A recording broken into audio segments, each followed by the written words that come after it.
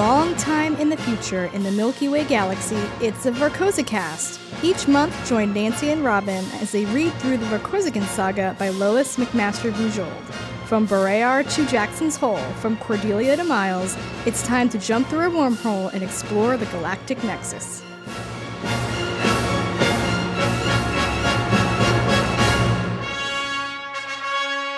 Hey everyone! Welcome to episode 11 of the Vorkosicast. I'm your host, Nancy. And I'm your host, Robin. Today we're going to be discussing the second half of the Sybil campaign because we couldn't fit it all into one.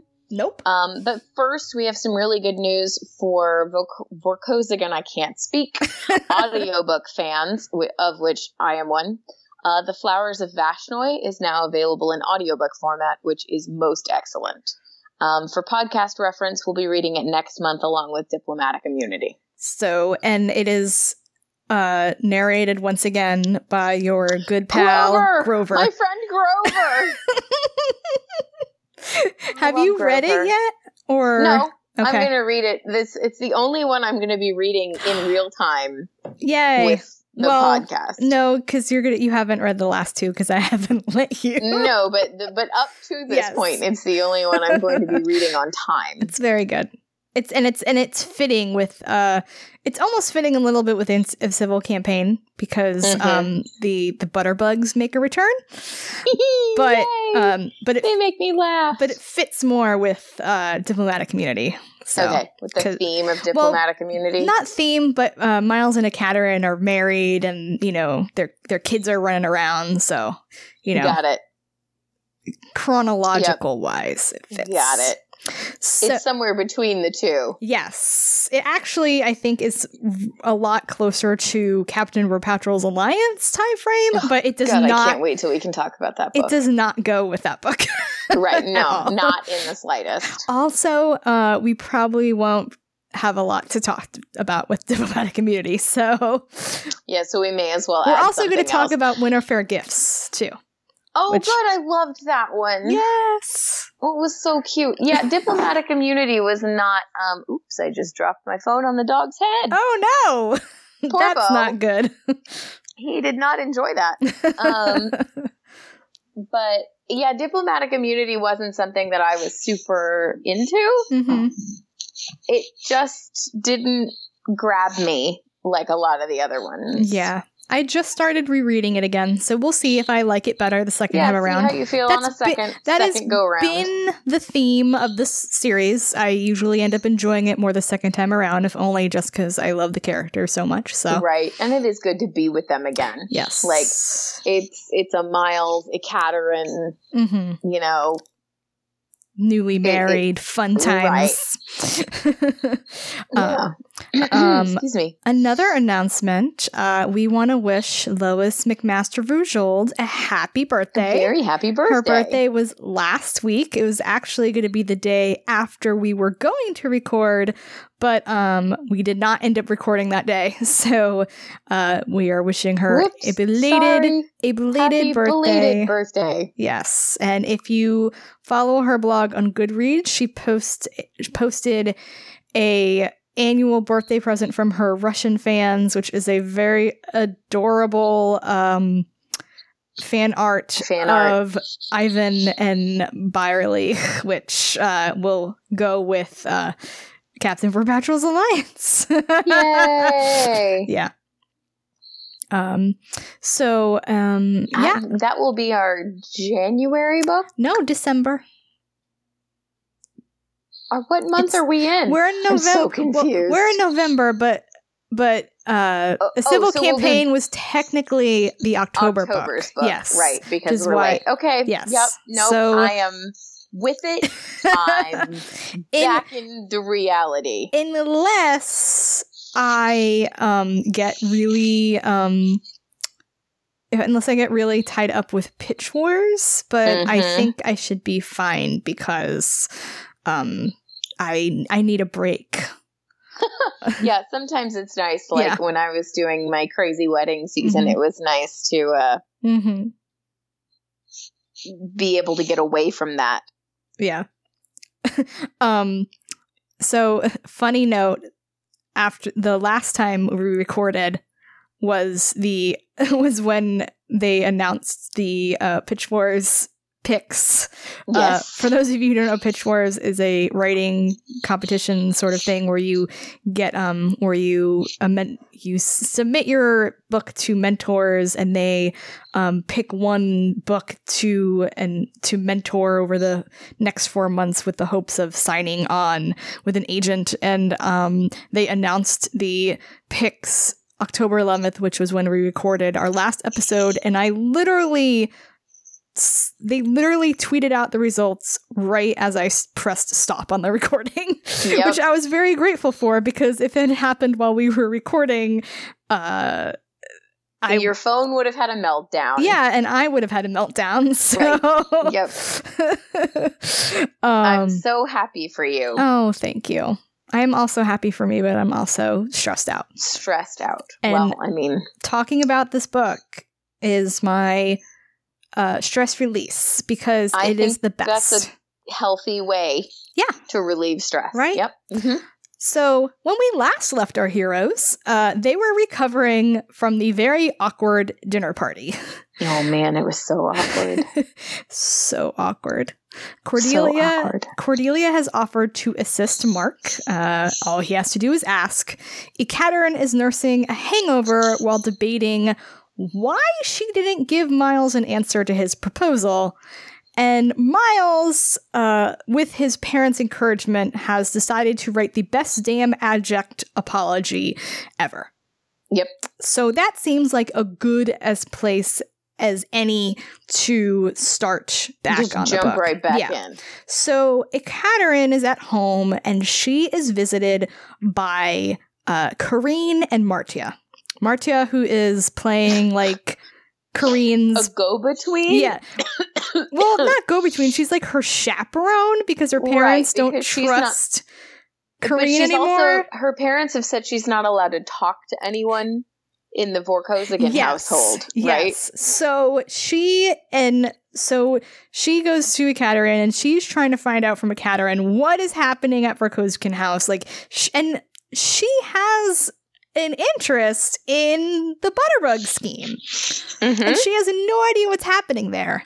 Also, she's concerned about Mark and his well-being. So they are having a discussion.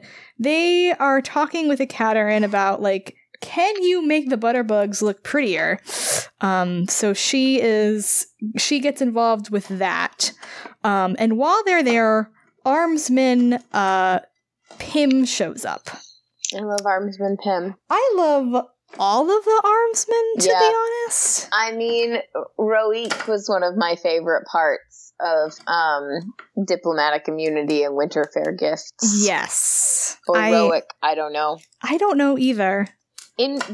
I've never heard Roique as a name, but Loic is a name in French, and it's spelled the same without, swap the L for the R. So I have no idea.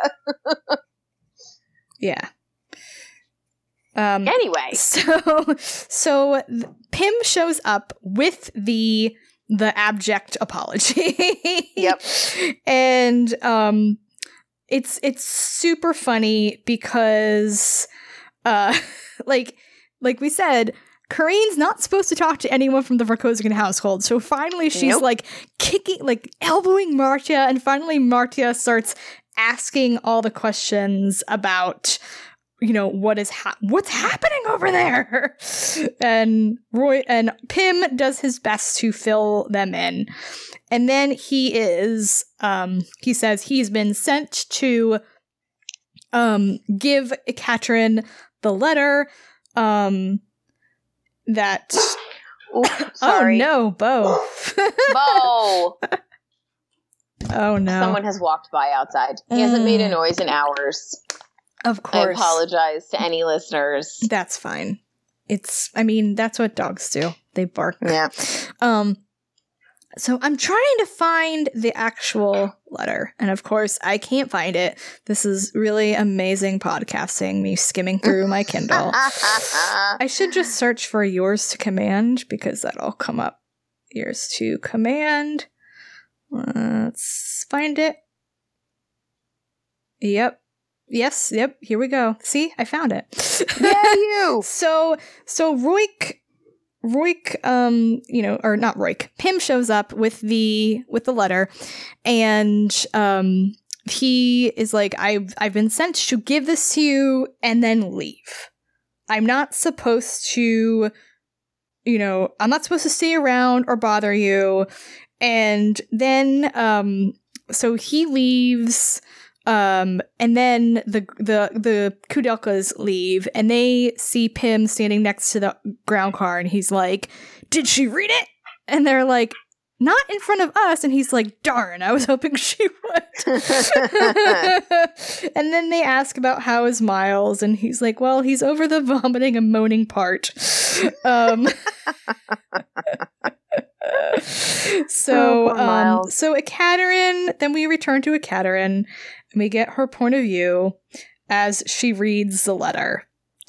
And I really love this this line. It says, she sighed in anticipated exhaustion and carefully opened it. It's like, I've been there. She knows him so well. Like, yeah, this is going to be annoying. This is going to be exhausting.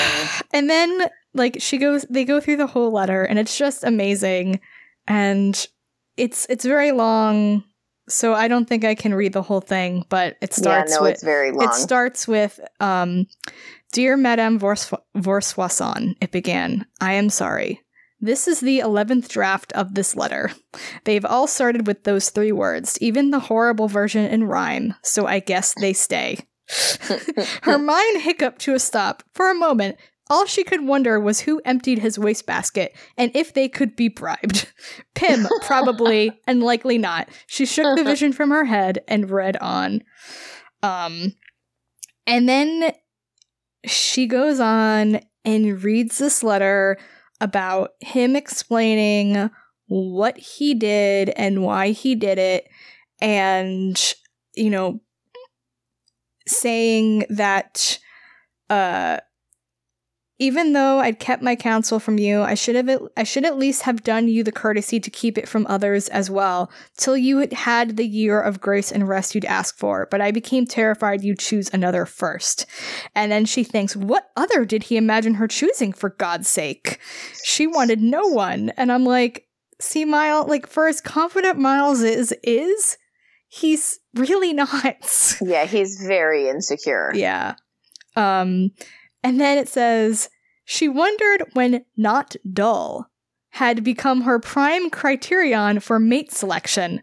About 10 minutes after she'd first met Miles Vorkosigan, perhaps? Mm-hmm. Damn the man for ruining her taste and judgment. And she read on. Then he's explaining why he, that he used the garden as a ploy to get near her. He wants her to grow. And I have to read this paragraph because it's so swoon-withy. I love you, but I lust after and covet so much more than your body. I wanted to possess the power of your eyes, the way they see form and beauty that isn't even there yet, and draw it up out of nothing into the solid world. I wanted to own the honor of your heart, unbowed in the vilest horrors of those bleak hours on Komar. I wanted your courage and your will, your caution and serenity. I wanted, I suppose, your soul, and that was too much to want. I wanted to give you a victory, but by their essential nature, triumphs can't be given. They must be taken, and the worse the odds, and the fiercer the resistance, the greater the honor. Victories can't be gifts. But gifts can be victories, can't they? It's what you said. The garden could have been your gift, a dowry of talent, skill, and vision. I know it's too late now, but I just wanted to say it would have been a victory most worthy of our house. Yours to command, Miles Vorkosigan. Can I just tell you that yours command is literally that is the like most... the best. I think we should just... If you are trying to woo someone, male or female probably. Yeah. I think that's a really good way to end all your letters. I agree. Maybe forever. Yours to command. Yeah. I'm gonna have to talk to Charles about that. Not that there's a lot of letter writing happening. It says, she sat up. But, yeah. Should there be? She sat up again and reread the letter in the fading light, twice. It neither demanded nor requested, nor seemed to anticipate reply. Good, because she doubted she could string 2 coherent clauses together just now. Yep.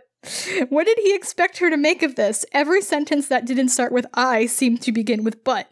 It wasn't just honest, it was naked. With the back of her dirty hand, she swiped the water from her eyes across her hot cheeks to cool and evaporate. She turned over the envelope and stared again at the seal.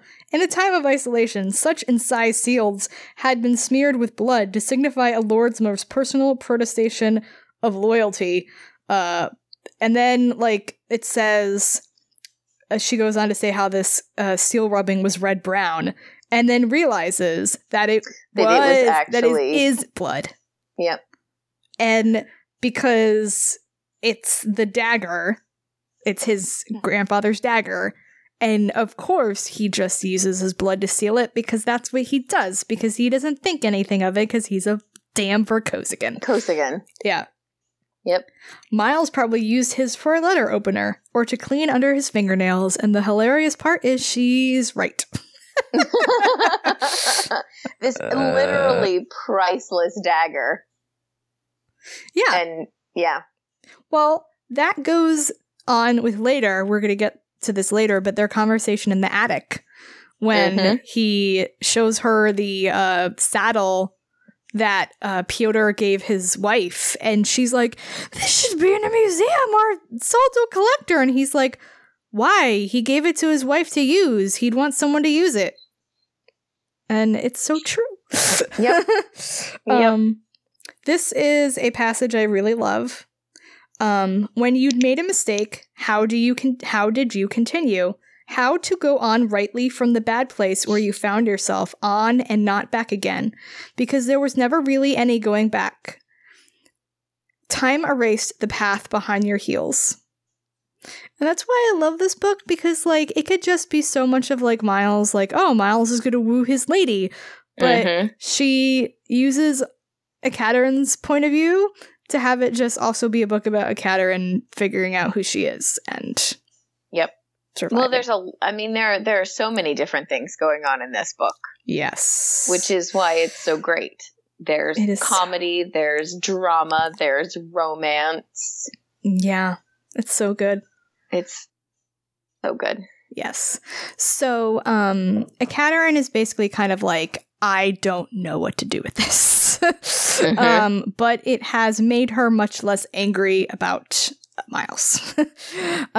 Which is good. Yes. However, then there's another problem that happens. So, Vasily, who is... is it her brother? No. It is Tien's cousin. Right. Who is his closest male relative, who had guardianship over Nikki, but he signed it away to her at the funeral. And basically that's the only time they've ever met. He is a bachelor. He lives on a military base. He's a fine person, but he is... misguided. Yes. And then her brother, Hugo Vervain, have apparently gotten together... not to conspire, but because they have heard things that are going on in the capital, and they are very concerned about Ekaterine. And also Nikki. Yes. So, in the beginning of the book, Miles has breakfast with Ekaterine and the cats.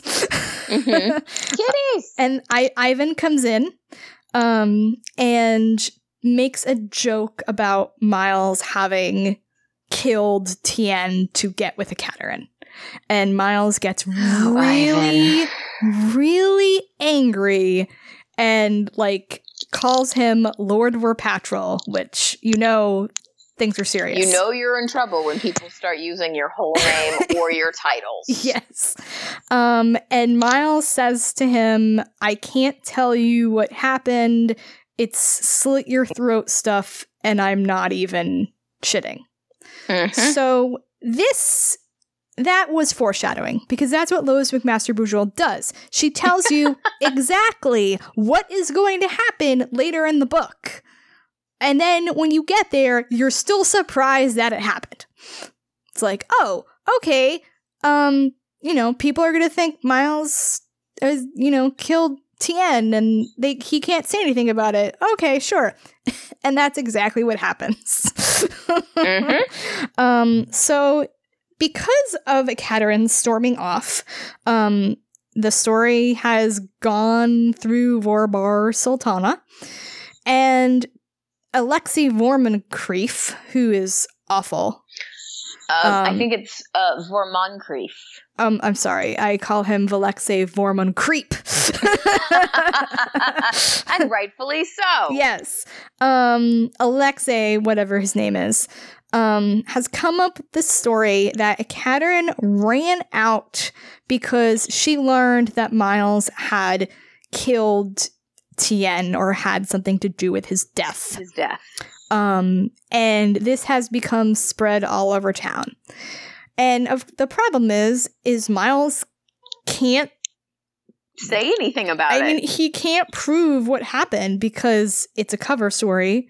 There's IMSEC does not want to get involved because they actually prefer people thinking that Miles had something to do with it, because then true story will think about Komar and terrorists and collapsing the wormhole and all of that stuff they don't want getting out.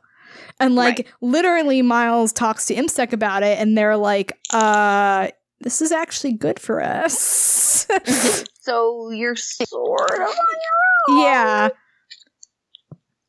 And Miles doesn't want to get Gregor involved because, Gregor's got his own things to worry about right now. And this is not top of the list of things that Gregor needs to be involved in. Right. Yeah. So, so they come and they basically not threaten her, but they are very concerned and want to take Nikki. And she convinces them not to. She convinces them she doesn't have anything to do with Miles, and she won't have anything to do with Miles for at least a year, basically. Which seems like a concession, but for her, it's basically like saying, you can't have this, and then that's all you want. So she goes over to talk to Miles, and Miles is out watering her skeleton plant in the garden. She's like, "What are you doing?" And he's doing it wrong. Yeah, he's doing it wrong. She's like, "I sent you appendices. Did you not read them?"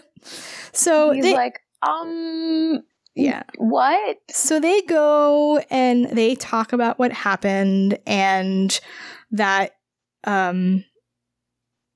I'm sorry, this is not the part when they say, you can't talk to him for a year. She goes over because she wants to warn him about what has happened. About this rumor. Miles, of course, being Miles, already knows. He's heard about it. I think he heard about it from Ivan. That wouldn't surprise me. Ivan heard it from. Remember. Ivan heard it from Bai, and I think Ivan told Miles, and then Miles called IMSEC, and IMSEC was basically like, you're on your own, kid. And they're like, don't tell Ekaterin yet, because first we need to find out if we have a leak, and then if we don't, you can tell her, you can warn her about this. But she finds out anyway. When Ekaterin finds out, she's like, you said you'd be honest with me. And he's like, I couldn't, but anyway, it's it's fine now, so let's talk.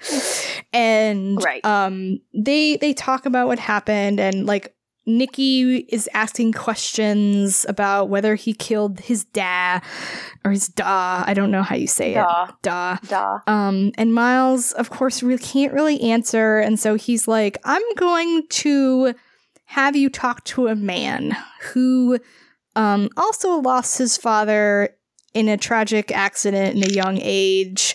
And he will be. Although neither one of them were that tragic, if we're going to be perfectly honest. Right. Right. But he's like, so we will, I will have you talk to him, and he can determine what you should know. And Akaterin doesn't realize who Miles is talking about. But, like, he is literally the one person who can decide what Nikki can and cannot know. And, of course, it's Gregor.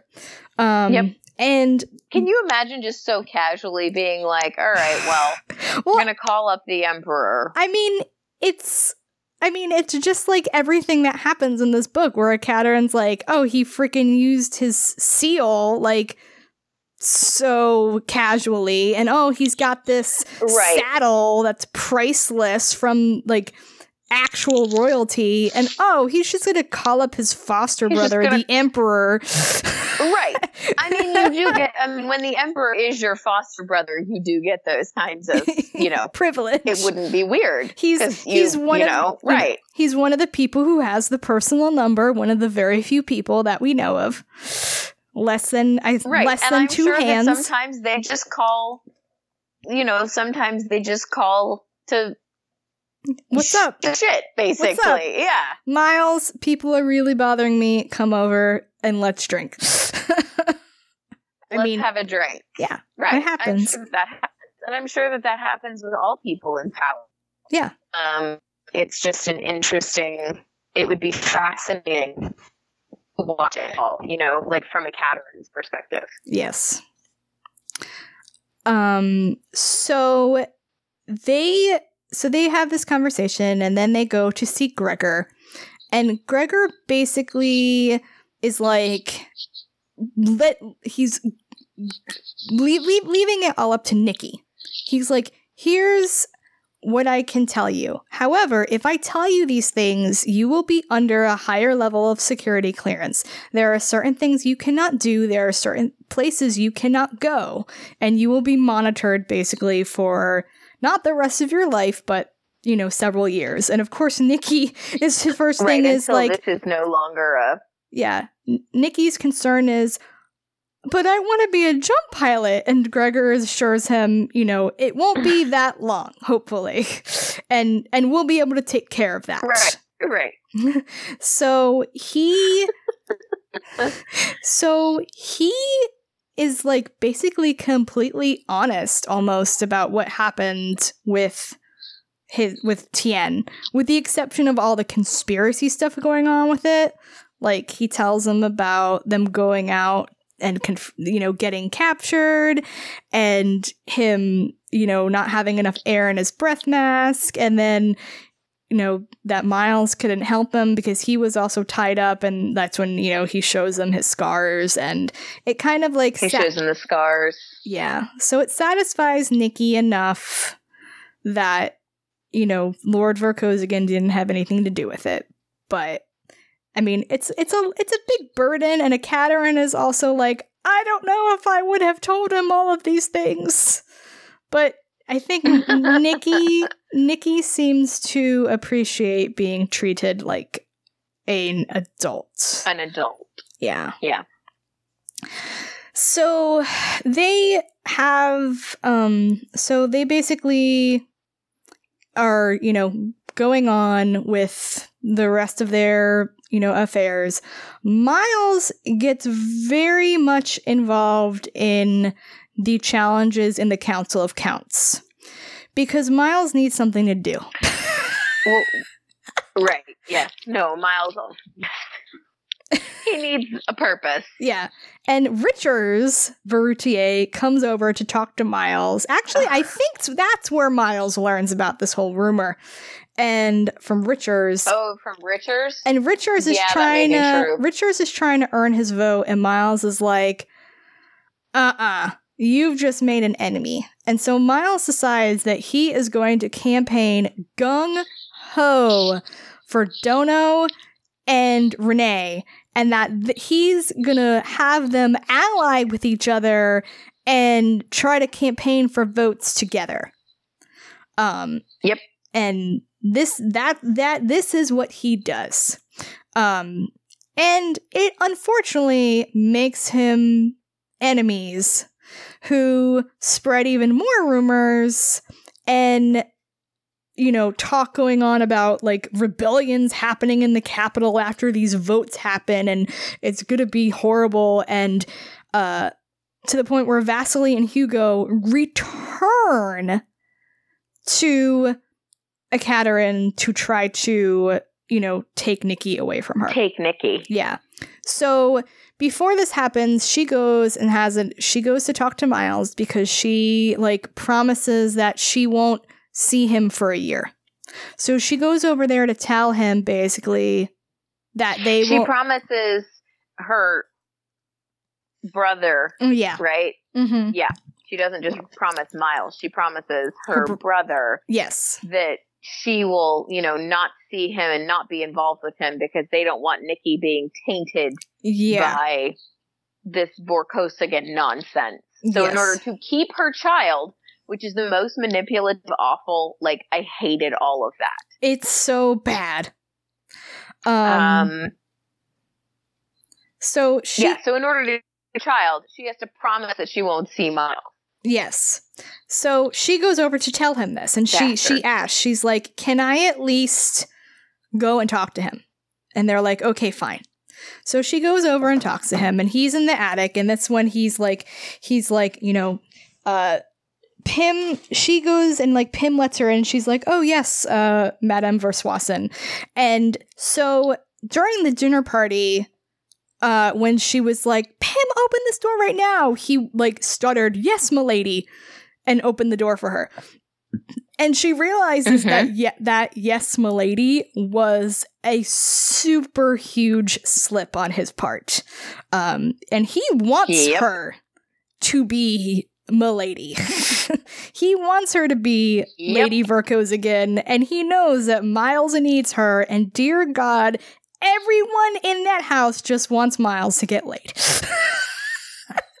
It would make their lives so much easier. So much easier. Yeah.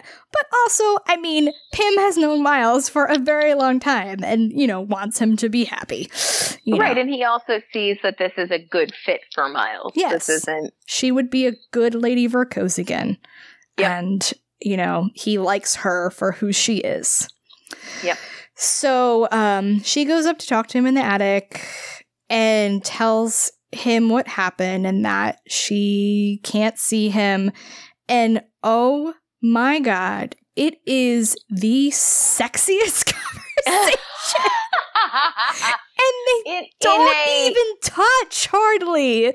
Mm-mm. There is so much tension and so I had and it's hard to write that kind of tension. Oh, yeah. So I had written a scene in a book where these two characters who had a big history, sort of hooked up together and got back together. And my friend who had edited it for me, she was like, I don't like this. It doesn't make sense. It's not earned. I just feel like it would be so much better and have more tension if this doesn't happen. And I was like, yes, you are correct. So I rewrote the scene where they're saying a lot without saying anything. Mm-hmm. And basically the entire time I was rewriting it, I was thinking of this attic scene. Because it's just so good. There's so much emotion. There's so much tension. And I was like, oh my God, just kiss. Just kiss. Yep. Just kiss. Do it now. All I want you to kiss. Are they going to kiss now? And even Ekaterin is like, I can't kiss him because then I'll never stop. Mm-hmm.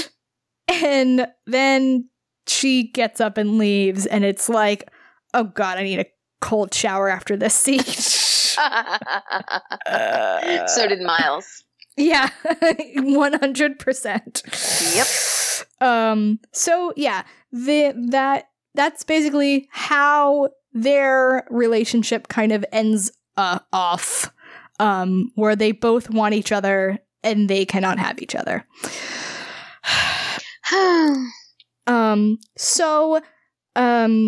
One more Miles things before we move on to the other characters. When Miles goes with Ekaterin and Nikki to see Gregor tells Miles to have his father give him that lecture on honor versus reputation.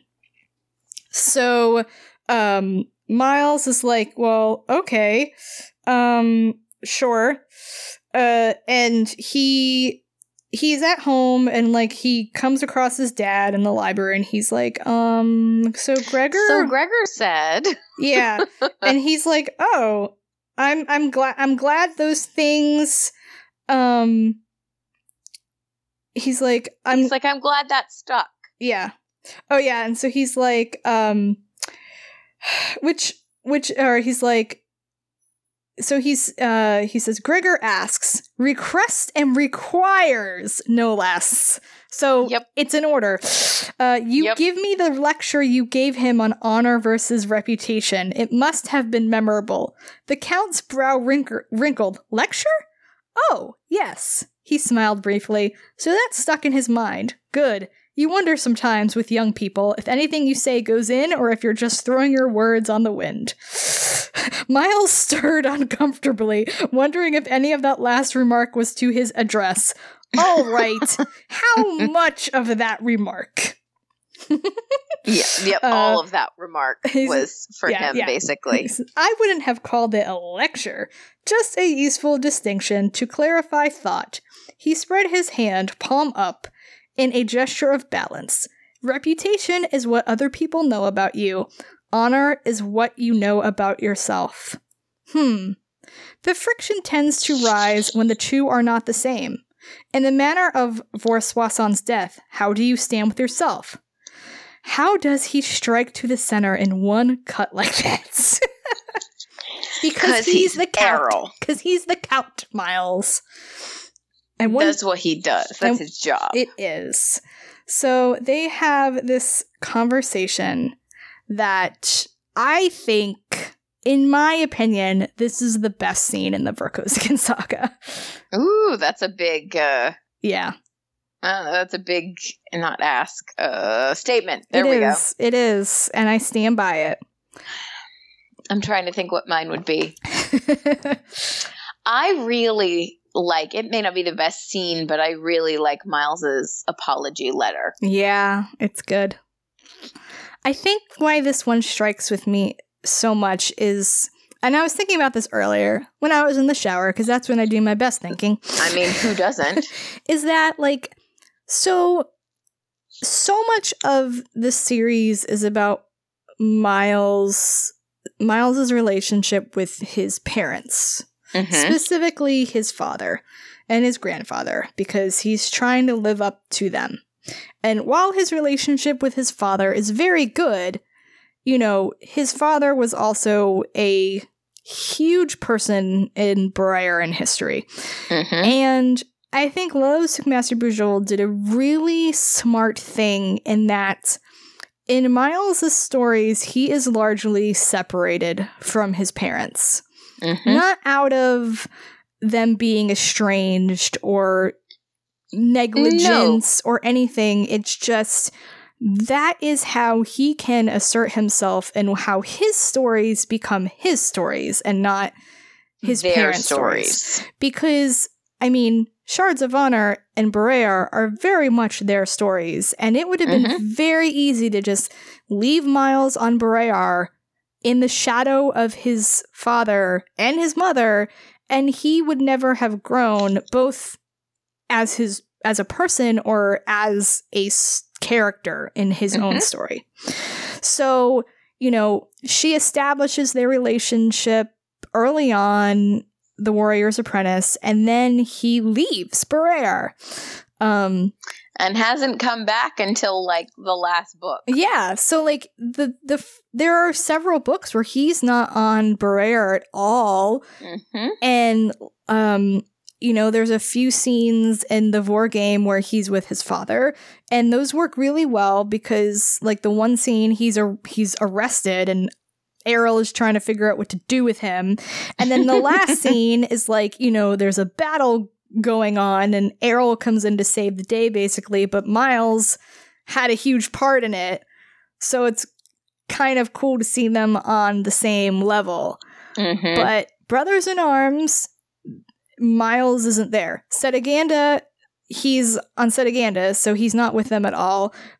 at the end of Mirror Dance, he is with his parents because he's dead through the whole book. And then Memory, he is, his mother comes back, like, earlier in the book, but then Errol doesn't show up until the very, very end. And they have a nice scene, you know, together. And then Komar, he's on Komar. Komar. And then this book, he's got, you know, the first half of the book, they're not there. Mm-hmm. And then they show up during the party, but, you know, they are so busy doing all the stuff for, like, him, you know, meeting with Errol and Cordelia, meeting with people and doing stuff for the planning wedding. for the wedding. And Miles is so busy with all of his stuff that they don't really, it's not like, oh, Miles, their plots come together. Mm-hmm. So this book, I think, when they're all finally in the same place, proves that, yes, these stories are Miles' stories, and his parents are supporting characters in his story. And for as strong characters as they are, that's a huge accomplishment. Because they could totally take over. And it's so smart because they could have taken over his whole story because they're such strong characters. Right. And, like, that's why I love the scene so much, because it allows us to see that relationship between Miles and his dad and sort of revel in it for a while. And you see where Miles gets the way he is. Right. And but it's also reminding us that, like, oh yeah, Miles still has a lot to learn, and it's a good thing he's got his parents still around to help him. And Miles is what, 30 in this book? Yeah, 30. And, like, it's, we never get Errol's point of view in the series. And so Errol is always kind of one of those characters who just seems larger than life. And to see him from Miles's point of view, like, who he sees him as larger than life, but also he's just da. You know? So it's just a really nice contrast, and it's just, I just really like this scene a lot, and it encapsulates for me what this series is all about. And you will appreciate this comparison. Okay. It reminds me of so much that the Star Wars Expanded Universe did wrong.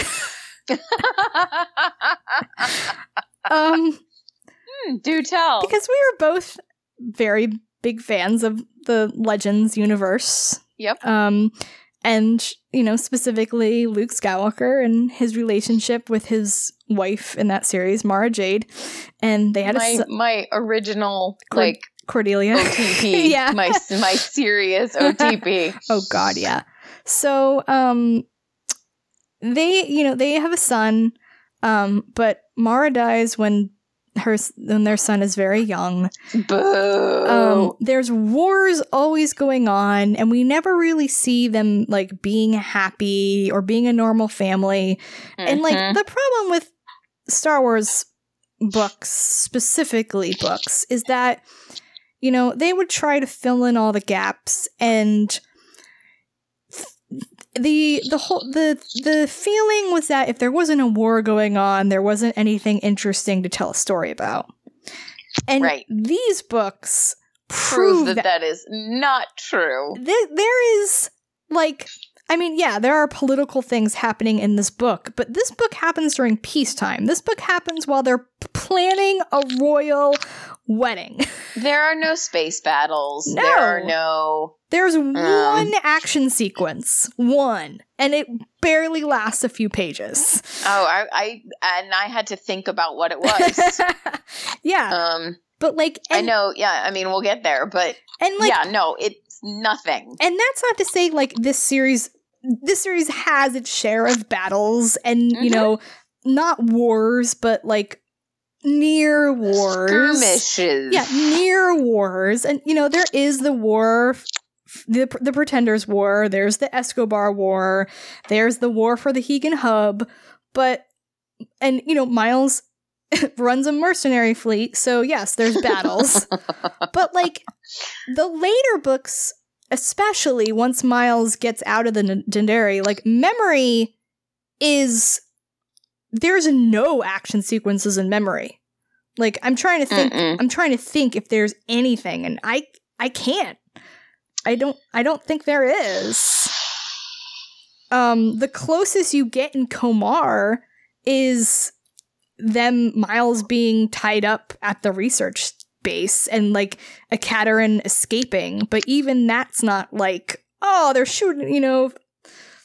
No, it's like, I mean, it's more like, I'm trying to escape these people. Right. It's definitely not like a full-on battle sequence. Yeah. So, like, I think if they had allowed, like, the characters who were the younger characters, like Ben Skywalker, who's Luke's son, and Han and Leia's children in that series, they had 3 of them, to allow them to be on their own and grow as their own, and then you could have the few scenes where they're all together as a family, and it would be so nice. It'd be so sweet. And then they'd go off and do their own stories. Right. And I really wanted that. I mean, that's a whole different topic. And you could still have had, like, the older generation have their own books, but have like Luke and Mara go off on their own. Right. But then you could have told the storytelling wouldn't have had to necessarily always revolve around Luke and Leia and Han. Right. Which it did. Yeah. Primarily. And while the series, it's about Miles, I mean, there's the Captain Verpadril's Alliance proves that it can sustain stories that are not about Miles, you know? And like, I think I could think of at least half a dozen novels that she could write with various characters in this series. And I can even see her coming up with a completely new character on a different planet and, like, just making... And keeping it in the universe. Yeah. Because, I mean, like, Falling Free and Ethan of Athos are not about the main Verkozigan clan Which is why we're not reading them. Right. But, I mean, people like them, and I might go read Ethan of Athos eventually, but, like... Yeah. So, yeah. My point being, I think this is the perfect example of how to write a saga that stars a family, and especially a multi-generational family, without bogging everything down and focusing on the older characters at the expense of the younger ones. Yep. And this scene is perfect for that, because because Miles gets to learn from his dad, and you are in awe of Errol as much as Miles is in awe of Errol, and it's so great. So Miles is discussing how he feels like, you know, what he feels like, and Errol says, "There is no more hollow feeling than to stand with your honor shattered at your feet, while soaring public reputation wraps you in rewards. That's soul-destroying. The other way around is merely very, very irritating." So, okay. It's like, "Can I offer you some consoling reflections? Please do, sir. First, this too shall pass. Despite the undoubted charms of sex, murder, conspiracy, and more sex, people will eventually go bored of the tale. And some other poor fellow will make some other ghastly public mistake, and their attention will go herring off after the new game." "What sex?" Miles muttered in exasperation. "There hasn't been any sex. Damn it, or this would all seem a great deal more worthwhile. I haven't even gotten to kiss the woman yet." The Count's lips twitched. "My condolences."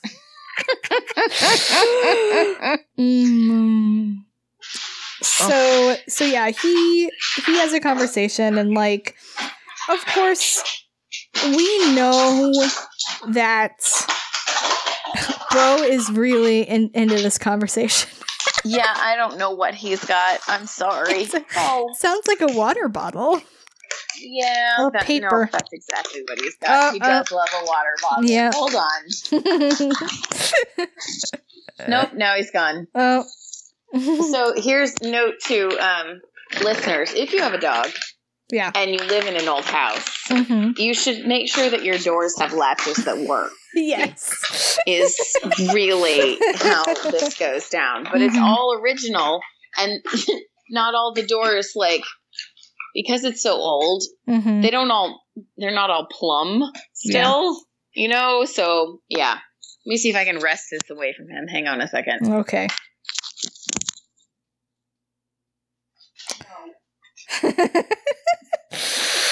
Oh. Lay down.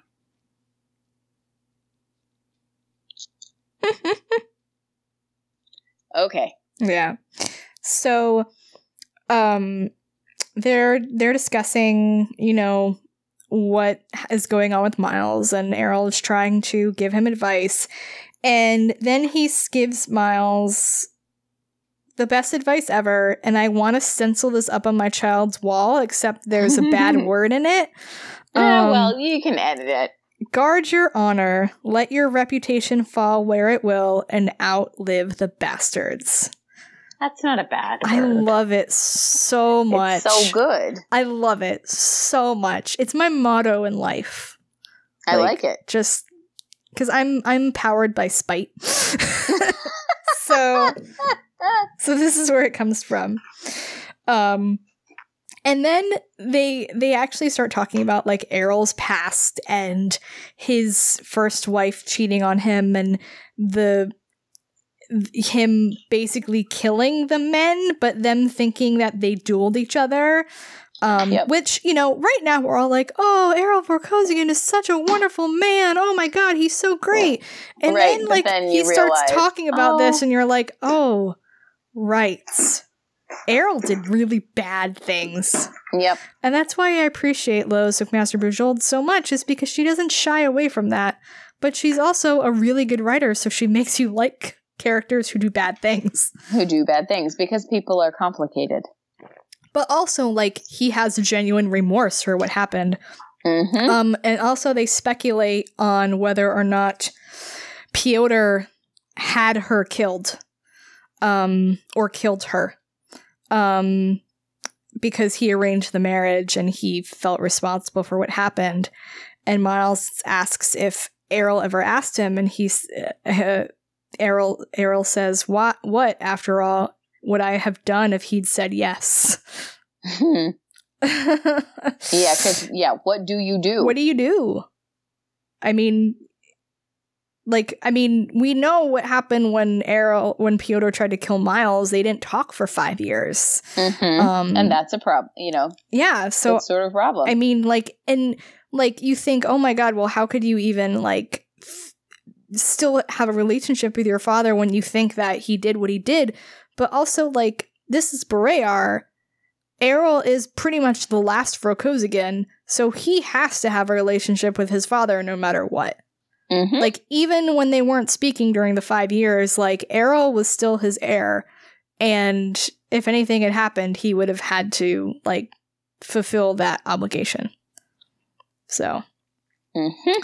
So, yeah, they have a great conversation and talking about how, you know, really there should only be a few opinions that matter to him, and it's Ekaterin and Nikki and, you know, his parents, of course, and Gregor. Yep. And he's like, be honest with her. And he says this thing. He says, honesty is the only way with anyone when you'll be so close as to be living inside each other's skins. So, is this Ekaterin another passing fancy? The Count hesitated, his eyes crinkling. Or is she the one who will love my son forever and fiercely, hold this household and estates with integrity, stand beside him through danger and dearth and death, and guide my grandchildren's hands when they light my funeral offering? Miles paused in momentary admiration of his father's ability to deliver lines like that. Yeah, who talks like that? Yeah, Errol Verkozigan. That's it. That's the only one. Errol Verkozigan. Okay. So, do you want to move to the other amazing conversation with the other Verkozigan parent? Yes, because anything involving Cordelia, is my jam. Yes. So, Mark eventually gets desperate enough to ask Cordelia to help. And, she directs, they're all directed to the library. Kareen and her parents have come over. Mark is there. And Cordelia has moved a very old couch into the library. And as soon as they mentioned the couch, I died.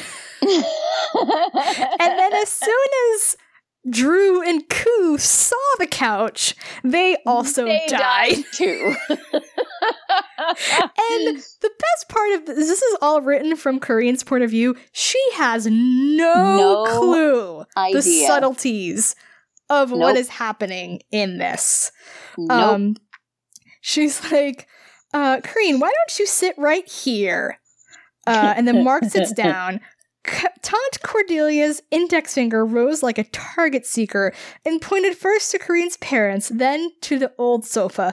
Koo and Drew, you sit down there. Both of them stared with inexplicable dismay at the harmless piece of old furniture. Oh, breathed the Commodore. Oh, Cordelia, this is fighting dirty. He started to swing around and head for the exit, but was brought up short by his wife's hand closing like a vice on his arm. The Countess's gaze sharpened. In a voice Kareen had rarely heard her use before, she repeated, "Sit down." It wasn't even her old Countess Verkozigan voice. It was something older, firmer, and even more appallingly confident. It was her old ship captain's voice, Kareen realized, and her parents had both lived under military authority for decades. Her parents sank as though folded. I am in awe of Cordelia. And then they're done. They should just not even bother to have the conversation. Nope. Because they're done. There's nothing they can say. Nothing at all. Nope. They looked nothing so much as two guilty teenagers caught, like two guilty teenagers caught screwing on the living room couch, actually. So, for those who have forgotten, in Borear, Cordelia and Arrow are attacked with soul toxin gas. And this is when Miles suffers the damage when he's in utero. And Drew and Koo were apparently having sex on the couch while this happened. And they both feel extremely guilty that they were not on duty as they should have been to stop the attack, even though there really was nothing they could have done and they weren't really on duty.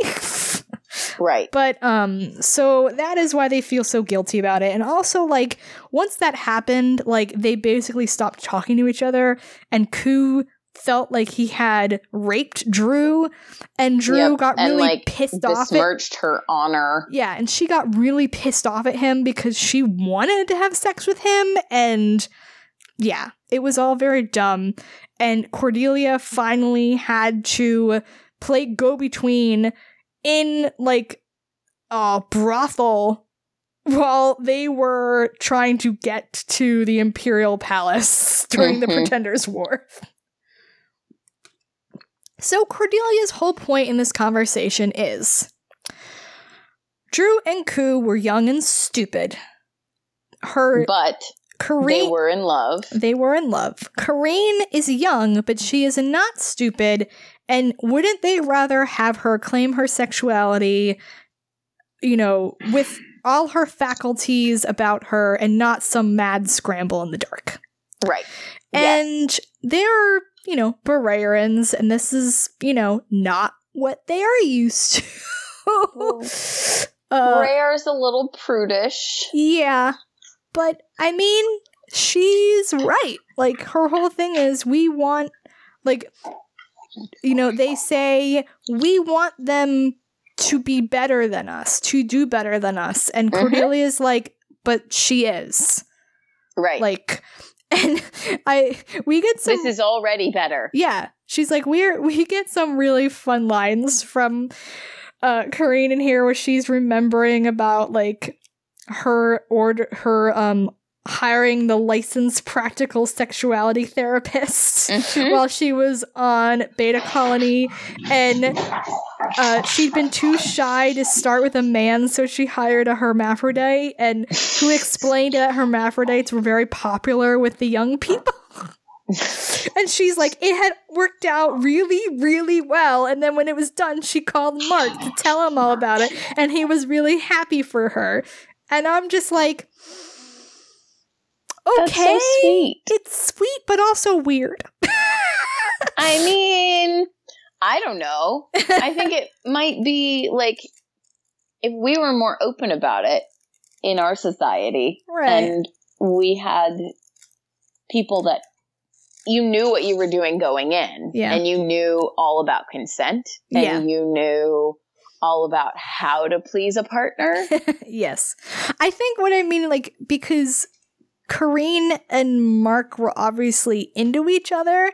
And so, like, if I was into someone that much, I don't think I would be able to go, like, to a different LPST to, like, learn about sex with them not being involved. I'd be like, oh, but I want you here too. Yeah. Because I am very monogamous. Not everyone is, and that's fine, but that's, that's good for your marriage. I'm also not from Beta Colony, so. No, that's true. And it's a whole different beast. If I was a single person, I would probably not have a problem hiring a licensed LPST. Right. But I mean, why not? Yeah. Oh, and then there's this really astute observation from Cordelia where she says, Karine was committed to her student year on Beta Colony before she ever met Mark. Who knows? If Mark hadn't been there to insulate her, she might have met a nice Baton and stayed with him. Or it, Karine murmured. Or her. Daz's lips tightened. And I was like, Karine, you're a little more galactic than the rest of them. And then there's a really, really, really sad line where Cordelia says, I haven't seen my own mother face to face more than 3 times in the last 30 years. And basically saying if she stays with Mark, they at least know that they're going to see her. And I'm like, that's so sad. Why can't Cordelia, like, just hop on a ship and go see her mother? It does take a long time. It does. It's not like, but... beaming up. And they have a talk about money and that Mark's not broke at all, and asking what Karine wants, and she's like, I don't know. Like, she doesn't want to get married now, and she says, why do all the stories end when the Count's daughter gets married? And I'm like, oh, that's good. That's good. Yep. And, like, basically she's like, she decides she wants an option on Mark. And he can understand that because he is a money person. And she's like, I want an option for a year to just basically be with Mark. And then we can decide what happens. And I'm like thinking to myself, so you want to be boyfriend and girlfriend? Right. Like you want Why to is behave this so like complicated? Children? I'm like, this shouldn't be that complicated, Barrayar. This is why Cordelia goes, Brarons. Always. Every time. And then Ku says to her, or she says, Ku, I wouldn't have encouraged this relationship if I thought it was unsafe for either of our children. He looked back. I know you trust beyond reason. She met his eyes steadily. Yes, it's how I get results beyond hope, as you may recall. This is another example of how the series can call back to past events so well, but without like taking over the current story. So we know all the subtext as readers, but Corinne does not as the POV. So it's still her story, and like her parents are still in it, but it's really her now. I love it so much.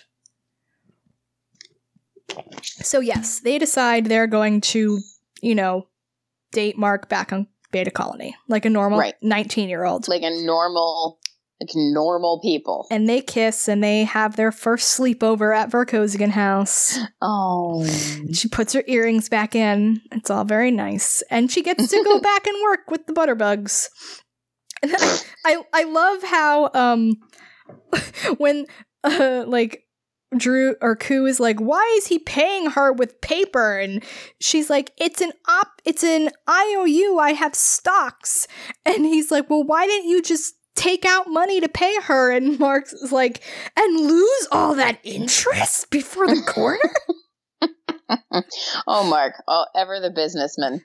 Yeah, but it's smart. Like, he's smart. So, then we get to sort of like the plot part of the book, where, as we said, Miles is working with the Council of Counts to get the votes in. And one of the things I really like that this book does, is Miles is Errol's proxy in the Council of Counts. And even though Errol has returned from Sirgiar for Gregor's wedding, he's still letting Miles vote. As his proxy. Yeah. So I think it's really nice because it shows his confidence in Miles. And he knows, like, I'm not here anymore, so Miles has to do this. And if I don't trust him to do it, then I haven't done my job. Right. So it's very nice to see that. So they are trying to get enough votes, and it does not seem like they're going to get enough. And if Dono does not win, Richards is going to become Count, and the first thing he's going to do is lay a charge of murder against Miles. Which is not good. No, and I mean, he probably would not be convicted, but it would be very difficult for everyone involved, especially Katerin, and Miles couldn't really defend himself, There would be no evidence, but he can't really defend himself, and people will start thinking he's guilty, So they're like all at a party, and Ivan gets, hooked up with Dono, and they end up going to one of the Count's residences to they're going to another party, and they're like, let's stop at this Count. I think it's Vorfol's. And let's see if we can get his vote. I can't remember. So they go, and while they're in the parking garage, so they talk to him, and he's like, I don't know, whatever. So they're like, well, we tried. They go back into the parking garage, and they are attacked by a group of unknown men.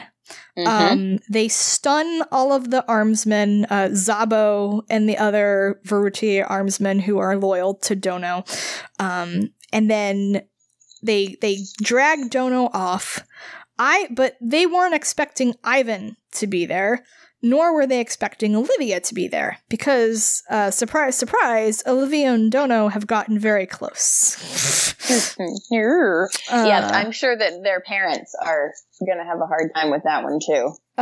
Yeah, and I think Corinne is going to thank Olivia for taking some of the pressure off her. Because not only is, there the whole Donna Dono thing that Barairans cannot handle. They just can't wrap their brain around it. Also the fact that Dono is old enough to be Olivia's her father. Or and then mother. Someone's like mother more likely. Right. Yes, because the father part is very new. Yes. So anyway, these people have been hired by Richards to basically undo Dono's Baton surgery. Mm-hmm. And like forcibly. Yes. And by the way, they mean cut off Dono's penis. Mm-hmm. Right there in the street. No anesthesia. Nope, just there. Yep, in the parking garage. It's fine. So they managed to stun them, and because they were not expecting Ivan and Olivia to be there, so Ivan gets to play the hero much to his chagrin. He hates it. I love Ivan. He hates it so much. He's done something right. So anyway, this is a big deal. And Ivan is like, okay, we're gonna go to Count Vorpatral house. Count Vorpatral is not a close relative of Ivan's, but and he's also a conservative, but he believes that he will be able to get support there. Because this is a horrible thing that has happened, and on Barrayar, as crazy as their government is, the people in charge still seem to have some sort of scruples and morals, unlike certain people in real life. I'm just saying. You don't have to name names. I don't, but you all know who I mean. Know. We all know. So, after this happens, Ekaterine's house, and she's staying with the professor and the professora, they're basically invaded by Vasily and Hugo, who are there to take Nikki by force because they believe that fighting is going to break out in the capital. And Ekaterine's like, this is ridiculous. She starts fighting them. Nikki manages to run off, lock himself in the office, and calls someone on the comm console. And we know who he called. But other people don't. It took me a minute, though. Oh, really? Not too long. But when he goes, does he lock himself in a room? He locks himself in the office, in the professor's office. Yeah. And I was like, what's he get? Oh. Yeah. Oh, you in trouble now. Yeah. Not Nikki. Everybody else. So ImpSec shows up, and they're like, yeah, we need you to come with us. And they're like, what? No. You need to come with us right now. No questions asked. Why? I don't know. Just come with me. Yep. So he takes them to Vorhartung Castle, where the Count... Oh, I know how to say it. Oh, say it. Or, well, at least I know how Grover says it. Yes. Vorhartung Castle. Mm-hmm. Nice. Okay. Where the Council of Counts meets. Yep. And takes them, through this, back way, and they're like, where are we? And they're like, I think we're right behind the dais. And then Gregor walks in. And they're like, what the hell? Especially Vasily. And Gregor's like, okay, I have a break right now because they're still talking. What the fuck is going on? That's my one F word of the show. What the fuck is going on? Of course, he doesn't say that because he is... The Emperor. The Emperor. But he implies it. And so Vasily and Hugo try to explain what they've been told and what they think is going to happen. And Gregor, basically very nice, tells them, you are fools. Mm-hmm. Who told you this? Alexei Vorman-Krief. More of a fool. Yep. And basically it's like, Nicky will be fine here. He's under IMSEC protection. He lives with an Imperial auditor. Stop bothering me. Also, go away. You may go watch the proceedings from the audience. And Ekaterin is just in awe. Nicky is in awe, and she's like, thank you, thank you, thank you. So they go into the audience to watch the proceedings. Miles is in the Council of Counts, very concerned because a lot of people haven't shown up yet. Mm-hmm. And including, Ivan and Dono, and what the hell, what is happening? And then... Because he doesn't know about any of the... No, Ivan did not tell anyone because he wanted to make an entrance for once in his life, and he does. And he comes in, and Miles starts to say, Ivan, you idiot, and he just don't say it. Don't say it. You will be thanking me. Mm-hmm. So he comes in, and Dono is there, and he comes over, and he's like, get out of my seat, Richards. And so, they both sit down at the table. And then all of the conservative counts start coming in. And they've come in with Dono. And Vorhalas is the leader of the conservative party. Mm-hmm. For those of you who don't remember who Vorhalas is, his son was the one responsible for attacking Errol and Cordelia with the soul toxin. And that was in response to Errol condemning his brother to death for dueling.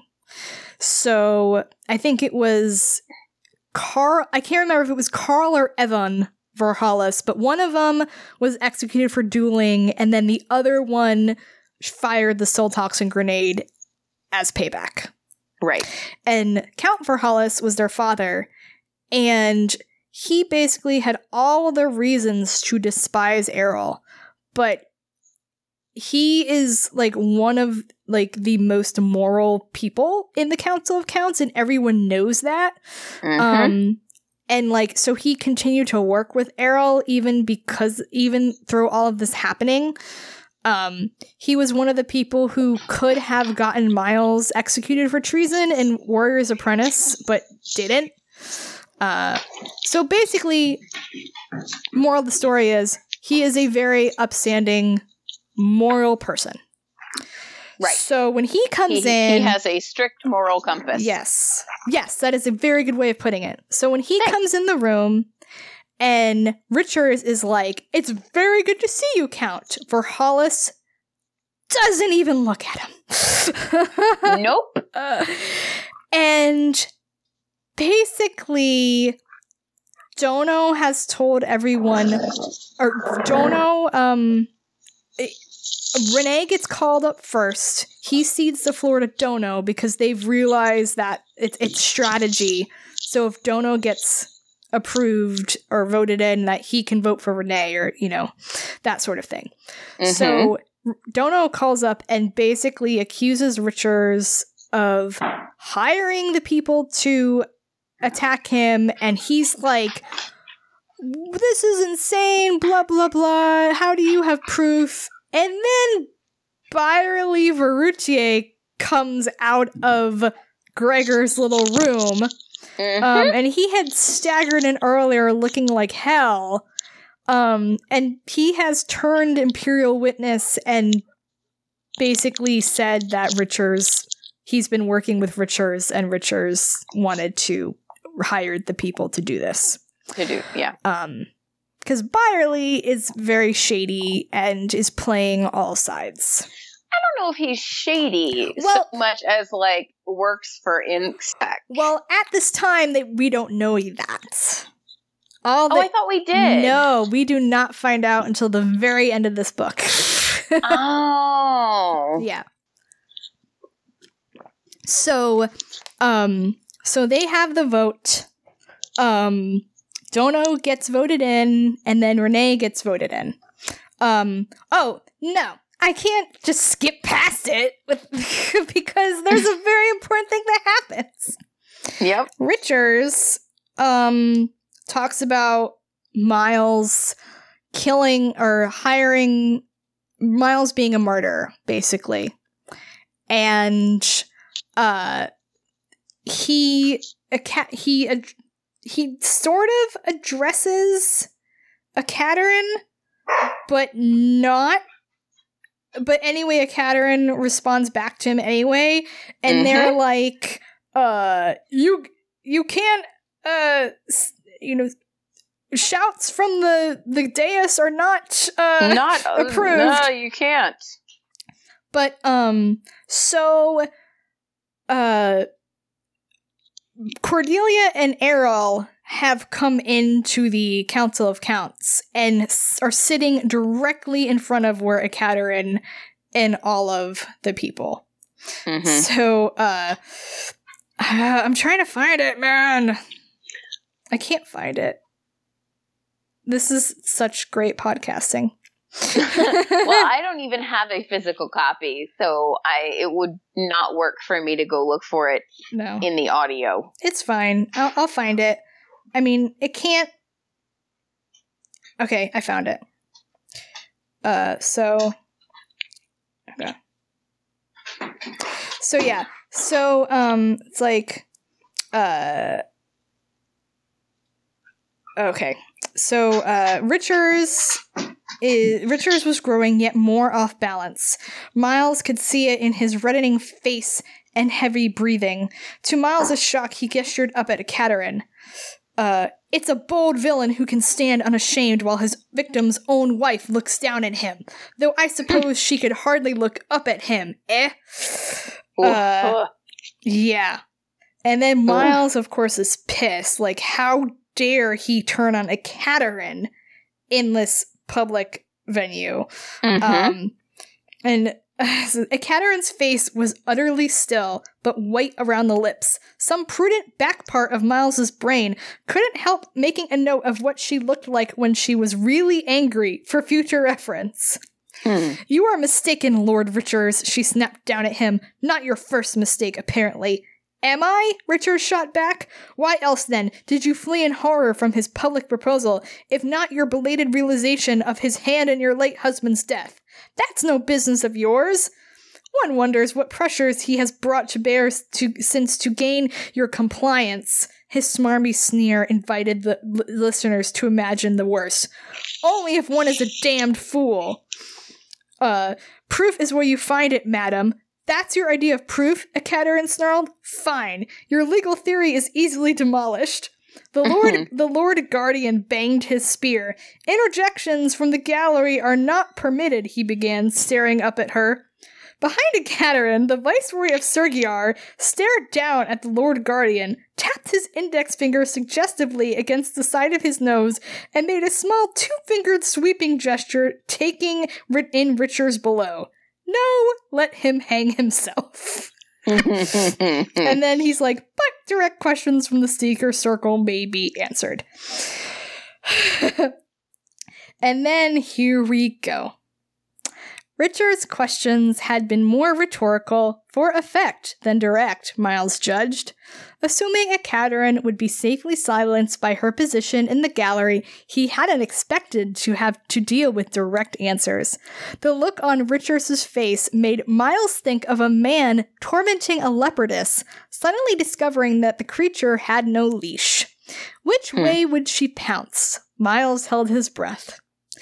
Akaterin leaned forward, gripping the railing with her knuckles going pale. Let's finish this.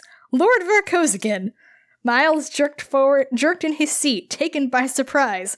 Madam? He made a little half-bow gesture. Yours to command. Good. Will you marry me?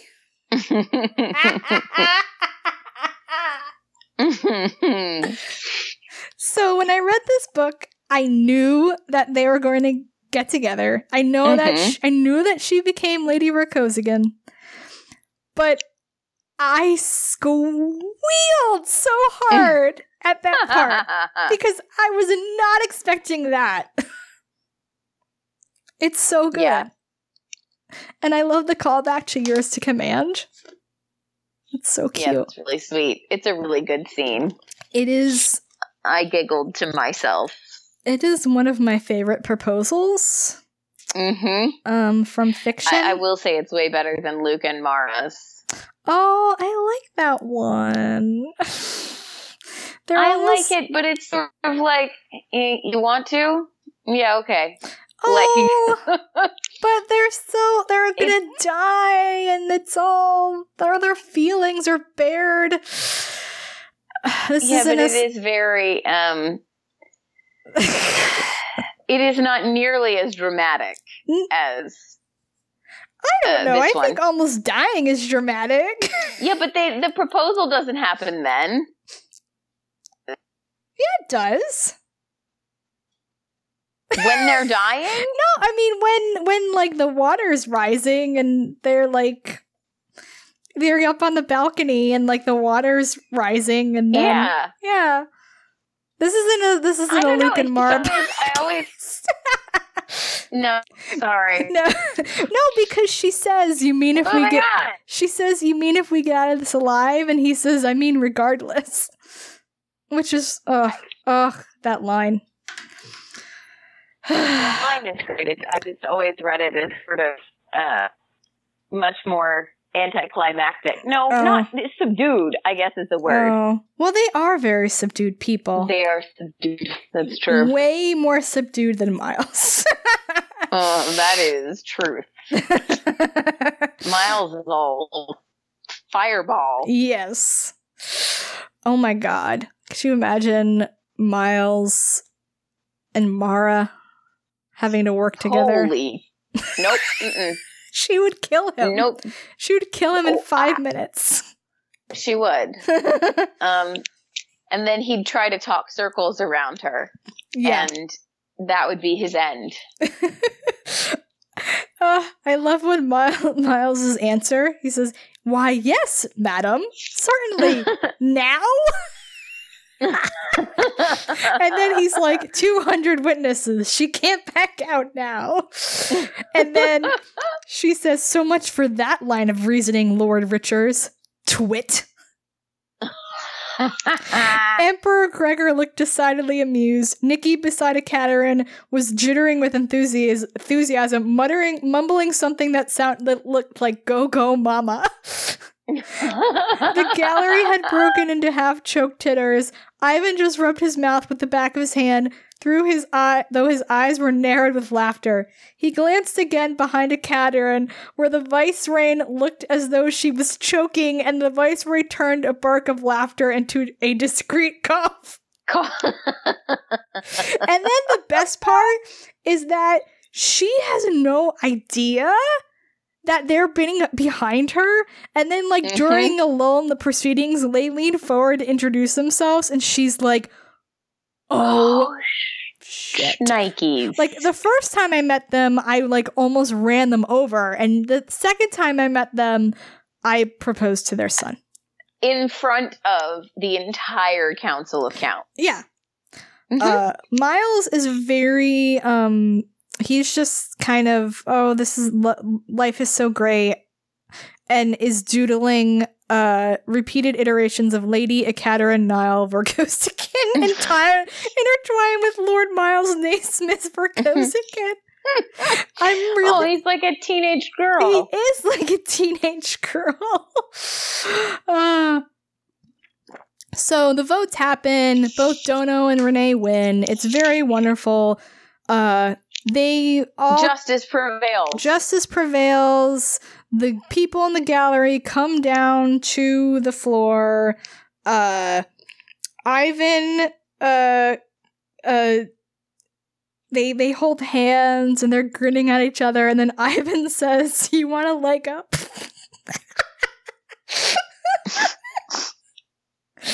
Oh, I love it. it. I love it so much. And then he kisses her. And she says, "Mine to me, yes." And I'm like, oh my god, I love you. And then Nikki goes, "You are going to make my mama happy, aren't you?" It's so good.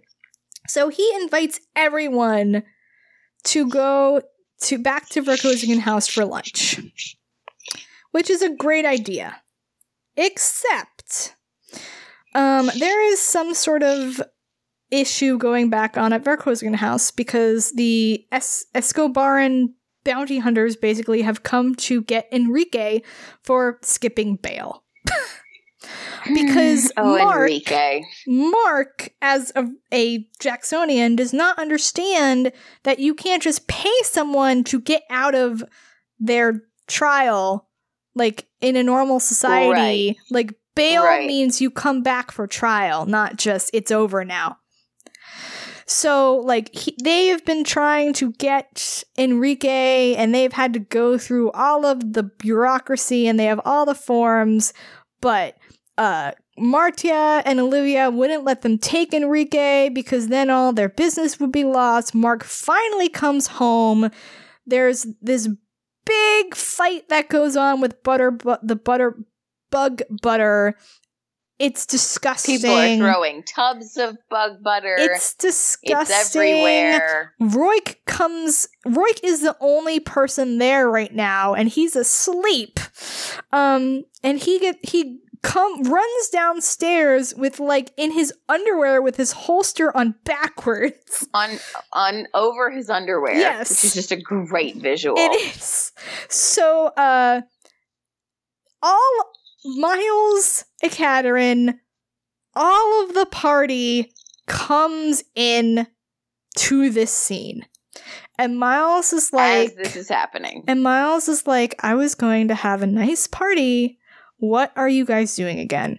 And they're like, "They want to take away Enrique." And Miles is like, "Okay, that's great." Great, send him off. But he ends up being nice for once and making up some sort of rule that because they're in Vorkosigan House, it's part of the Vorkosigan district, and they didn't get approval from the head of the Vorkosigan district, so they cannot take Enrique. Right. It might be true, it might not be. We don't know. We don't know. Justice on Barrere is not always equally handed out. Nope. It's, Enrique, if he is a fugitive from Escobaran law, he probably should go back. But, as we all know, things don't always happen on Barrere the way they're supposed to, and we can debate the ethics of what Miles does here, but it's not that kind of book. So, everything's great. Poor Roik got caught up in all that, and Miles admonished him for being out of uniform. Which leads into one of our next stories we'll be reading next week. Yep. So then we're basically left with the epilogue, which is the wedding. It's a lovely wedding, very imperial. There's horses and groats. They've basically turned it into a sort of fair where all of the districts bring their products, and Miles brings the maple mead with the bug butter, and it's like a huge hit. Yeah. And even Count Vorkosigan wants to get the butter bugs for the district because they think they might be able to eat the radioactive material, which would be great. Also related to the next readings that we're going to be covering. So it's just a nice wedding all along. Everyone's really happy that Gregor is married, especially Miles. And Errol. And Ivan. Because now they're all out of he can have a baby, and they can be all out of the line of succession. Exactly. So here's a question. Okay. I don't think Gregor probably... they probably waited a little bit to have their babies. Probably not that long.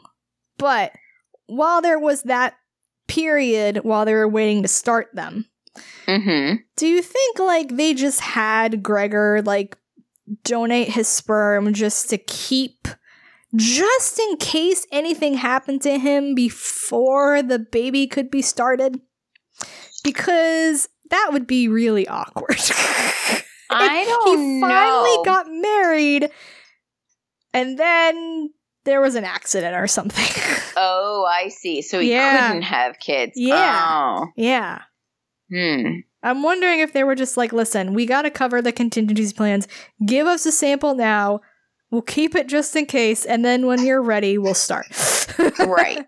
Although, I mean, probably they really could have just, like, started the baby the day after the wedding and been like, yeah, we got people to take care of this for us. Yeah. Also, it takes, like, almost 10 months, so, you know, they don't have... that's the great thing about the uterine replicator. They don't have to do anything. Yeah, you just sort of put it together and then you arrive for its, like, uncorking. Yeah. You go on your honeymoon. Also related to next month's reading. See what I'm doing? We'll find out all about it. Yeah. So, I know you wanted to talk about Lysa's wedding dress. It's not a dress, it's pants. And a jacket with, like, glitter, like sequins. Like, I am all for most of the rest of the clothing that's gone on in this. I'm like, ooh, that's so fascinating. I can see it. Like, Ekaterine wears one of her mourning outfits is sort of like this weird combination of Russia and Germany like, Hitler. It's got, like, a calf-length A-line skirt and this little bolero with, like, not macrame, but trim on it. It does not have macrame on it. And I'm like, ooh, I like it. That's cute. And then they describe the uniforms. I'm like, yeah, I'm into it. Yeah. And then her wedding dress just sounds awful. I'm sorry, Lois. I love you and I love these books, but I'm shaped sort of like what I imagine Lysa is shaped like. Yes. And you would just look like you were wearing a potato sack. Yeah, And then I believe there's some headdress that she's got going on. I don't know if it's like a Comarin and Barayan fashions meshed together in some sort of symbolism. Probably, because that would make a lot of sense. Yeah. And look, I'm all for wearing pants to your wedding. You, like, jumpsuits, I love it. Pantsuits, fabulous. But pick one. Right. It can't be both. Yes. Yes. Yeah. Yeah, I was just, it took me, as I was reading the description or listening to it, it took me out of the story because I was like, what? Yeah. What is she wearing? And that's literally my whole complaint about the book. Yeah. Like, I feel like that's fairly small complaint, really. Other than that, it's a lovely wedding. I really love the Barayan custom of people marrying themselves. Me too. And it is such good world building. It's a little detail that wouldn't come up in most space operas, and to be fair, it doesn't come up until later in the series. Yeah, but it comes up 3 whole times at least. Yeah, but it's the reasoning for it is because Barayans had to be able to marry each other quickly during the time of isolation, and especially during the Setagandan occupation. So, so because Barayar was off by itself, you know, during the time of isolation, and they wanted to build up the population, and they couldn't, like, wait around for, like, bureaucracy and for people to, like, to fill out forms and all this. It was just right. like, And because they're a fairly atheist society, yeah, they're not waiting around for priests or anything like that. yeah. It's very much like the Scots tradition of hand fasting. You could marry each other without a priest for a year and a day, as long as you had witnesses. Yeah. And then once that year and a day was up, if you wanted to get legally married, you'd go see a priest, or you'd go your separate ways. But because the priests were so few and far between up in the Highlands, I mean, do you want to wait maybe 2 years before the priest comes back? Yeah. Probably not. No. So it has an earthly precedent. Although they did not use a groat circle. No. Which I'm considering doing. Oh, okay. Not really. I mean, but you and I and maybe 2 other people would know. Understand, we and would everyone else would be like, why are they standing in the middle of a circle of oatmeal? Oh. Yeah. So it's very nice. Kareen is happy, Mark is happy, Miles is happy, Acaderin is happy, Gregor is happy, Lace is happy. Ivan is sort of happy because, like, he did something good, but he's also unhappy because he did something good, and Gregor's response to you doing something good is giving you more things to do. And Ivan's like, no! Yeah. So this is when Ivan sees Byerly, and he's like, why the hell is Byerly here? So he goes off to talk to Byerly and is like, all right, who's your drop? Because Ivan is smarter than he lets on and realizes that Byerly is working for IMSEC. Has got to be for IMSEC. And so he gets him to admit it. He's like, what level are you?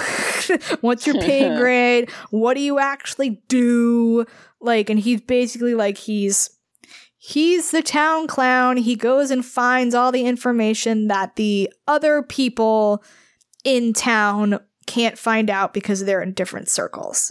And Ivan is trying to find out who is his superior, basically. Who does he give this information to? Because it can't be anyone in IMSEC, because if they found out that he was, like, a double agent, he'd be dead. Like, as much as an ass as Byerly is, what he's doing is actually really dangerous.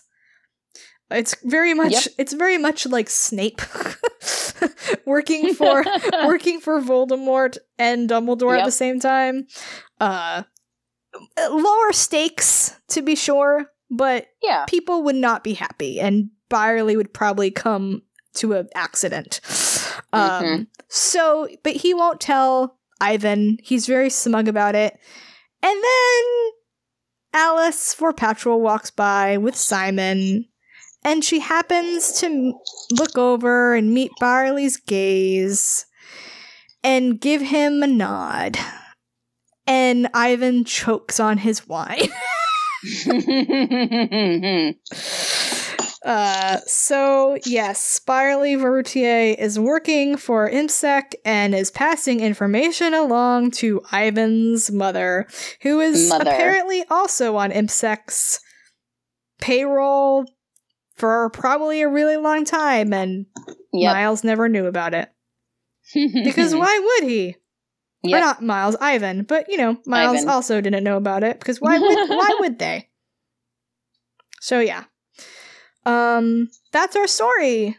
Everyone's happy. And we're sticking to it. Yeah, Miles and Acaderin are like, when are we going to get married? They think they're going to wait until spring, but as we will find out, that doesn't happen. But yeah, Gregor is now married. Miles is now engaged. Miles is now engaged. Kareen and Mark are free to bone all they want and not get married. And Ivan is outed as not an idiot. Right. And now he's going to have to actually do things. But not for 2 more books. Right. Yes, we have to get through diplomatic immunity before Ivan gets to do things again. Yes. So yes, that is the book, A Civil Campaign. In two parts. In my opinion, the best book of the Vorkosigan saga. It really is. It is the best book. Yeah. There are a lot of other very good books, and honestly, I may, in terms of romantic fiction, the Captain Vorpatrol's Alliance is right up there for me. I know you had some trouble with it, but in terms of overall structure and plot and, you know, how it makes me feel, excuse me, how it makes me feel, it's choking me up. This one it's okay, is, Robin. I know, we're going to get through it. This one is by far my favorite. Yeah. It's got everything you could possibly want from... I'm sorry, I'm just thinking of Stefan from Saturday Night Live. Yes. It's got everything. It does. It's true. It does. You know, it's funny, it's touching, it's there's actual plot, like really good plot. It all fits together beautifully. It's just a really well-crafted book. I really love how the story ramps up, because so much of the early part of the book is like character development. And then the second half really ramps up with the plot, which I think is really a good way to structure a book that's so late in the series, because you already know the characters. So like spending time with them, it's not going to be like, oh, this is boring, nothing's happening. It's like, no, because you know the characters and you like them. You know them already and you care about what's happening to them. Right. Yeah. So when you and then when you get into the plot, which could be boring, you know, like, oh, who cares about these two random people in the Council of Counts? But because we've become acquainted with them and the main characters have become ensnared in their plots, we care. And then it gets tied up with the whole issue of, you know, Miles, you know, possibly killing Tien and his relationship with the Cateran, and it just all comes together and it just comes together beautifully. Yes. So well done. It's just very, like, it's very happy. Like, it just makes me happy. Like, it's a very satisfying comfort book. Yep. It's the one I listen to when I need to fall asleep. Not because it's boring. Right. And this is the book. Because it is... Go ahead. No, you go ahead. I was just going to say, it's such an easy, like, everything about it delights me. So it's not stressful. No. It's, I mean, don't get me wrong, on my first read through, of course, it's there stressful. was some. Right. Yeah, but it's also the type of book where you know everything is going to be okay. Where in other Vorkosigan books, you're not so sure. You're not quite sure. You're like, you know, you don't know. Is Miles going to come back to life at the end of Mirror Dance? We don't really know. No, but this is a romantic comedy, you know? It's going to be fine. Also, it literally, like, it's about the Emperor's wedding, and it can't end in tragedy. No. Yeah. Yeah. Well, I mean, it could. It could, but it's not the kind of series this is. No. Yeah. We've had our tragedy early on. Thank God. Thank goodness. Yeah.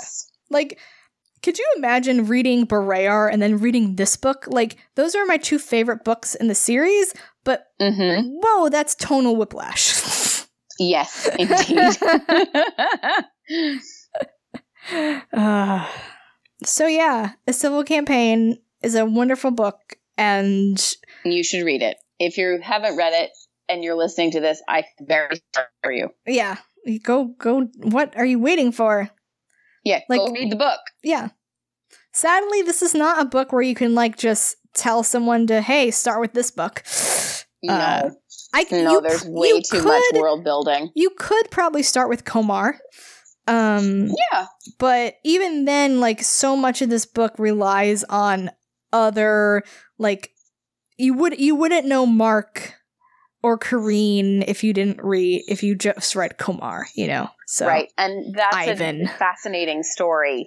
Yes. Mark and Kareen is a fascinating story anyway. So, yeah, unfortunately, this is not a point you can just jump in. No. Did you ever think that when you first read Mirror Dance that you would be so invested in Mark Vorkosigan's romantic affairs? No, because I distinctly remember sending you a text being like, I hate him. And I smiled at it smugly, and I was like, yep, that's the correct reaction. Keep reading. Yep. And you were right. Yeah. And, you know, that's a whole, I mean, we talked about it when we talked about that book, but it's a fascinating transition from just detesting him to being really invested in what's going on with Mark Vorkosigan. It's how you do a redemption arc. Mm-hmm. And like, yes, I have many thoughts on redemption arcs. Yeah, it makes me really glad that this book mentions all of Mark's traumas and like that it doesn't ignore them. He's getting therapy for it. He's that's the way he's not fixed, you know. And that's the way we should talk about trauma. Yeah. In literature, because as we do more of that, it normalizes it more. Right. Not that I want more people to be traumatized. Yeah. Obviously. And like, you know, Kareen's parents, you know, there's times when I want to smack Ku upside the head. Of course. But like, they're also, especially him, is doing this out of like love and protection for his daughter. And like, he doesn't understand what Mark has gone through and thinks he's scary or dangerous. And like, you know, Cordelia has to explain he's as much of a victim as our wars as we are. Like, imagine, you know what you went through. Like, he suffered nerve damage and had to basically learn how to live again. Almost killed himself at one point because of it. And, you know, Mark would never hurt Kareen. No, Mark, of course not. Mark might hurt other people, but he would never hurt Kareen. And I think that's what they don't understand, because they can't understand like someone being dangerous, but only in certain situations and with certain people. You know, like Mark has killed people with his bare hands. So sure has. So I mean, it's fair to be frightened of him. But I feel like, you know, Kareen has spent the most time with him, and I feel like she is a smart enough person that she would recognize if something wasn't safe, and Cordelia would as well, as she says. Yeah. And, you know, and Cordelia's mother is there on Beta, and I'm sure she reports she can look after them. Yeah. So, like, it's, you know, it's a good way to show a relationship, like, where your parents are involved and they care, but you also can make your own decisions. And it's not like, and, you know, Kareen doesn't want to just rebel against her parents. Like, she truly cares about Mark, but she also loves her family. And it's really hard for her. And that's a tough decision. I hope that no one ever has to make the decision between their family and, you know, the person they love, because that's rough. Yeah. Yeah, it is. Anything else that we want to discuss about Civil Campaign? I think we've pretty much covered the whole book. Yeah, it's a great book. It has great scenes, and I would absolutely love to see it adapted to the screen. Yes, if anyone is listening, you should adapt it for the screen. We definitely think television over film. Yeah. It would just be better suited to that medium. 100%. Yep. So, yeah, but I think that other than that call to arms, essentially. Yeah. I don't think there's anything else particularly about it. No. Okay. Excellent. So, thank you all for joining us for episode 11 of the Vokoza Cast. And please join us next time for Miles's almost disastrous wedding. But not quite. His very disastrous honeymoon. Yeah. And the return of the Butterbugs. Whee! Bye! Bye! The Vokoza Cast is a Tashi Station podcast brought to you by you, our Patreon subscribers. Visit patreon.com/Tashi Station for more details. And we thank you all for supporting the show. Follow us on Twitter with the handles @NancyPants, @R_A_Smith, and @Tashi_Station. Subscribe to the show on iTunes via the Tashi Station Master Feed or the Tashi Station Book Club feed. And don't forget to leave us a review. Forward momentum!